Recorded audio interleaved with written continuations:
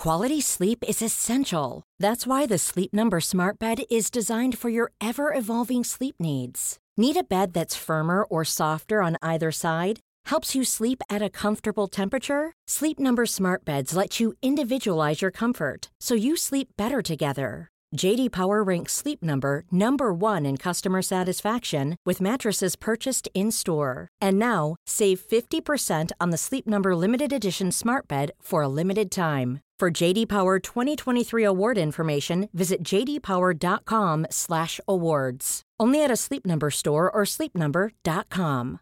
Hey, I'm Ryan Reynolds. At Mint Mobile, we like to do the opposite of what Big Wireless does. They charge you a lot. We charge you a little. So naturally, when they announced they'd be raising their prices due to inflation, we decided to deflate our prices due to not hating you. That's right. We're cutting the price of Mint Unlimited from $30 a month to just $15 a month. Give it a try at mintmobile.com/switch. $45 up front for 3 months plus taxes and fees. Promo rate for new customers for limited time. Unlimited more than 40 gigabytes per month. Slows full terms at mintmobile.com. You're listening to Over the Top Cycling. This is the Beer Report from the 2015 U.S. Pro Challenge with Benjamin Day, coach of Kiel Reinen and day-by-day coaching. Thanks for joining us with some insight, Ben. Thanks, George. Thanks for having me on. Now, last year you were part of the challenge as a racer for the United Healthcare cycling team. That was your final event. You retired after the final stage. And now you've got a totally new viewpoint. What's it like for you? Different, I got to say. I started my stuff yesterday for the first time with some media credentials around my neck. So I'm now on the other side of the fence, and I discovered what the media room was like, and got to hang out with the people in there, been writing about the sport for so long. So it's definitely a different viewpoint.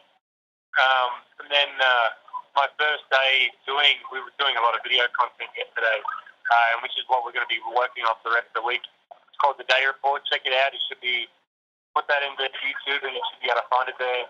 For each stage, we're going to be trying to put in some insight as to what happens actually within the race. Not just focusing on the finales that always needs to be done, but we're going to do some analysis of like the guys getting the takeaway. What does it really take? Looking at some power files, talking to the guys, and getting some insight into that. But yeah, so my first full day of doing that, we wrapped up at 2:30 this morning. So yeah, that was a little rough. Got a decent sleep. Back to stage 2 now. We just wrapped up today. Finished at Arapaho Basin, which is nearly 11,000 feet of altitude, so nice and high. So somewhere up there. Now down in Copper Mountain, and bringing you the beer report as I'm thinking a 90 shilling from the good town of Fort Collins, Colorado.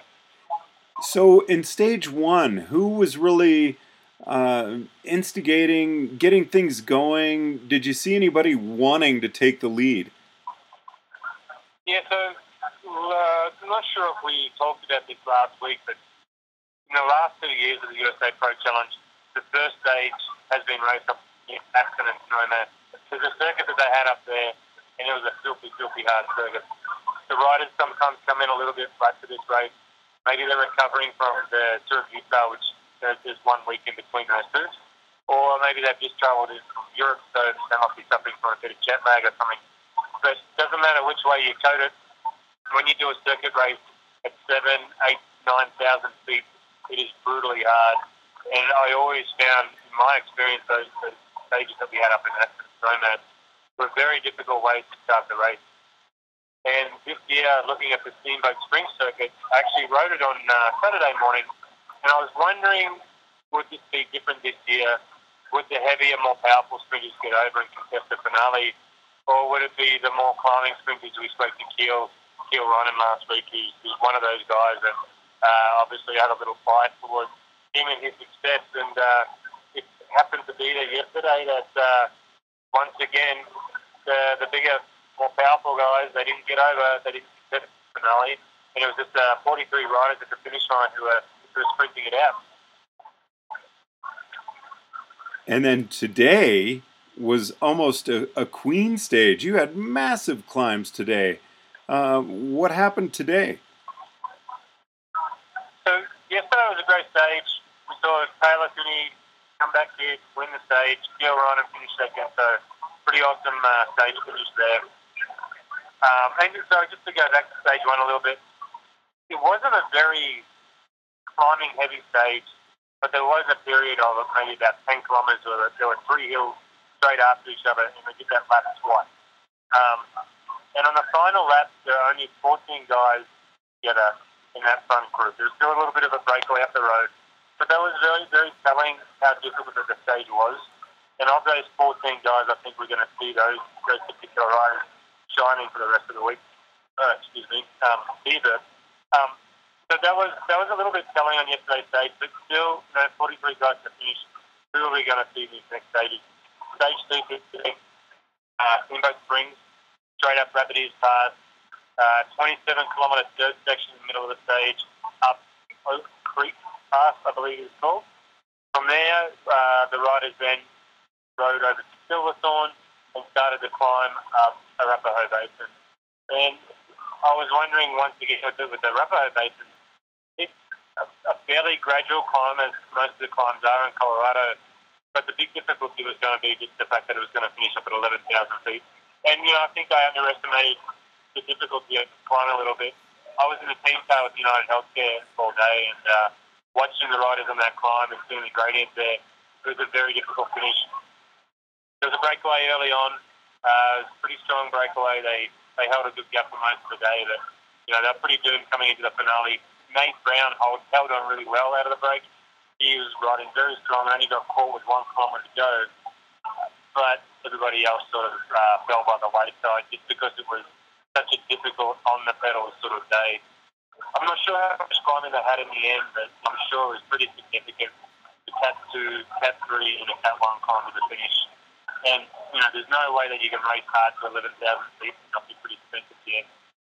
The finish line, we saw Brent Cookwater take the win. Guys sort of been a little bit of the bridesmaid just recently with the Tour of Utah. Always sort of there, contesting, never quite getting to the line first, and he really made amends for that today. Took the lead, won the stage. His teammate Rowan Dennis, the guy who won the first stage of the Tour de France this year, very young, very talented young Australian rider. Met him a few years ago. Very, very strong kid.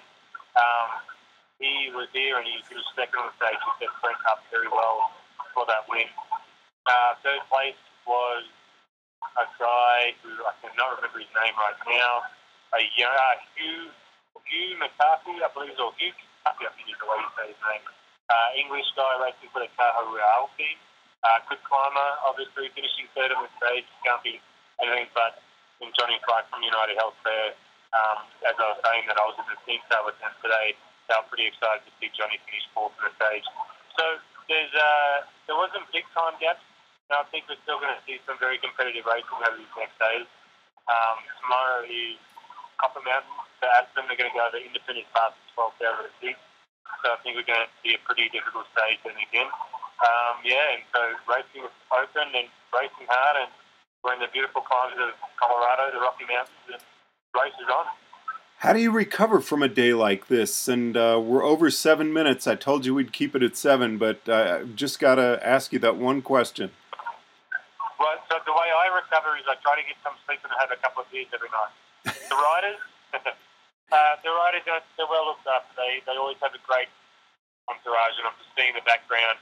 I think the rider's name was Hugh Carthy. That was the guy who said today. So the riders have great entourage. This is a great race. Very well organised. The medalist crew, KOM marketing, these people put on an amazing race every year. The riders love to come to this race. Very well supported. They always come with a big entourage of staff. They have the Swan years, they've been up there, they're looking after them immediately after the stage, making sure the riders stay warm, getting them back to the hotel, getting them fed, giving them massages, and the guys pretty much, all they're focusing on is getting on the bus in the morning, making sure that they don't miss the trip to the start.